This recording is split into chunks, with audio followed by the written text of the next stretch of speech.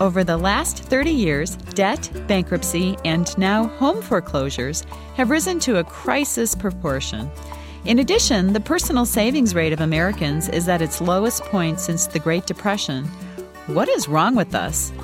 Welcome to the Clinicians Roundtable. I'm Dr. Leslie Lunt from Foothills Psychiatry in Boise, Idaho, your host, and with me today is Dr. Stuart Vyse.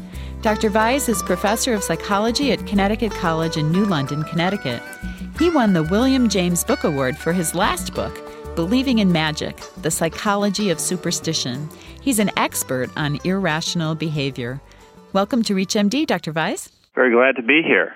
Now, your latest book is called Going Broke, Why Americans Can't Hold On to Their Money. Why this topic? As you stated, it's a serious problem that's been around for quite a while, and it's sort of a hidden problem. People don't like to talk about their finances. We have the sense that many people are in debt. But it's also a topic that there's some new research on self-control that I was able to show has very good implications for this problem. It puts it in a clearer focus and also suggests ways that we can deal with it. Tell us about that, self-control. Well, economists would say that our preferences for things are pretty stable. That if you want a good retirement in the future, you're always going to have that in mind, and that's always going to be sort of in the forefront of your thinking on a daily basis.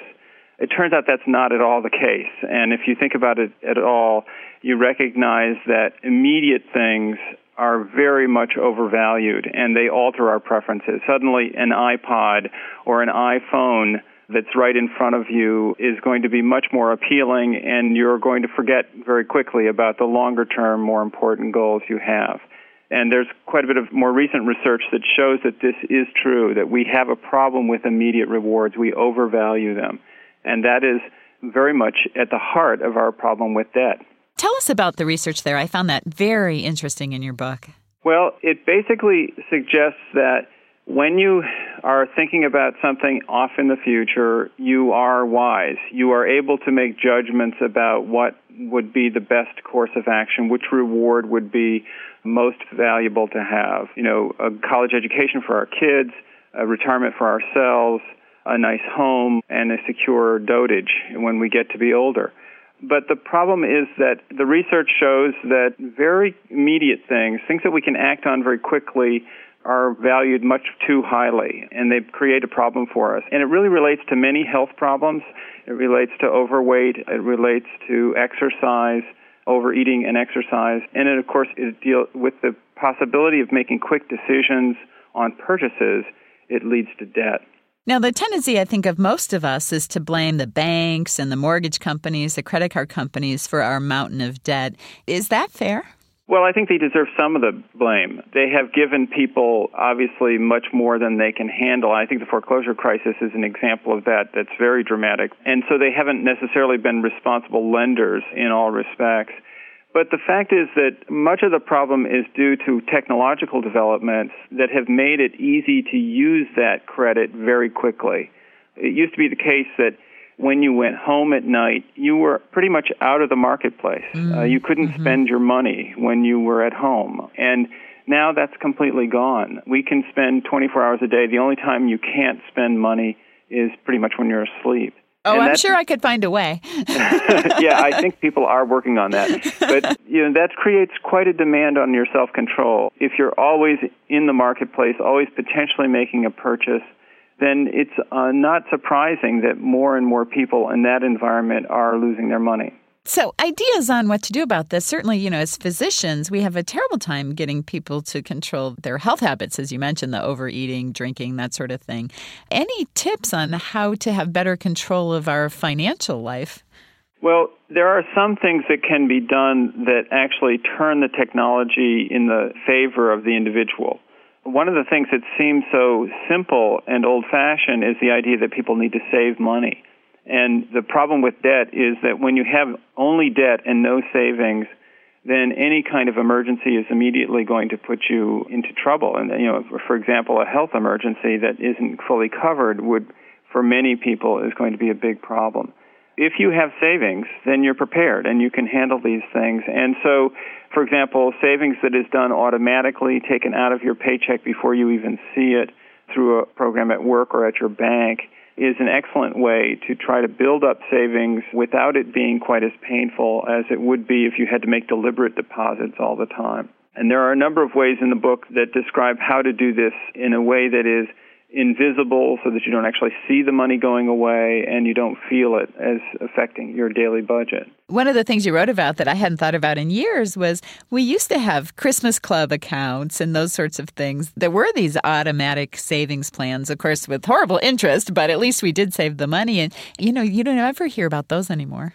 Right. I think that people tend to think about those plans as being bad investments. There's no interest involved or very little interest. And savings in general, in traditional savings instruments, is bad if you think of it as an investment.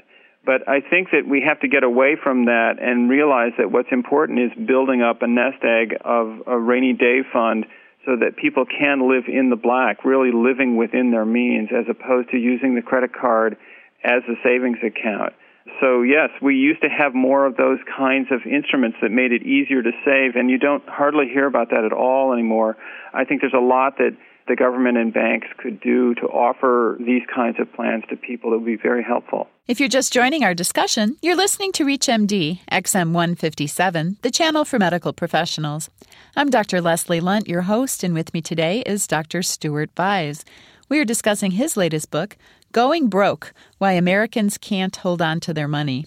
The other thing as I read your book I thought about was how easy it is to get cash now. And I thought back to when I was in college, when I actually had to go to the bank and stand in line and deal with a human, from whatever it was, 9 to 3 during the week. And now my kids think you can just get money from the money machine anytime, day or night. It's true.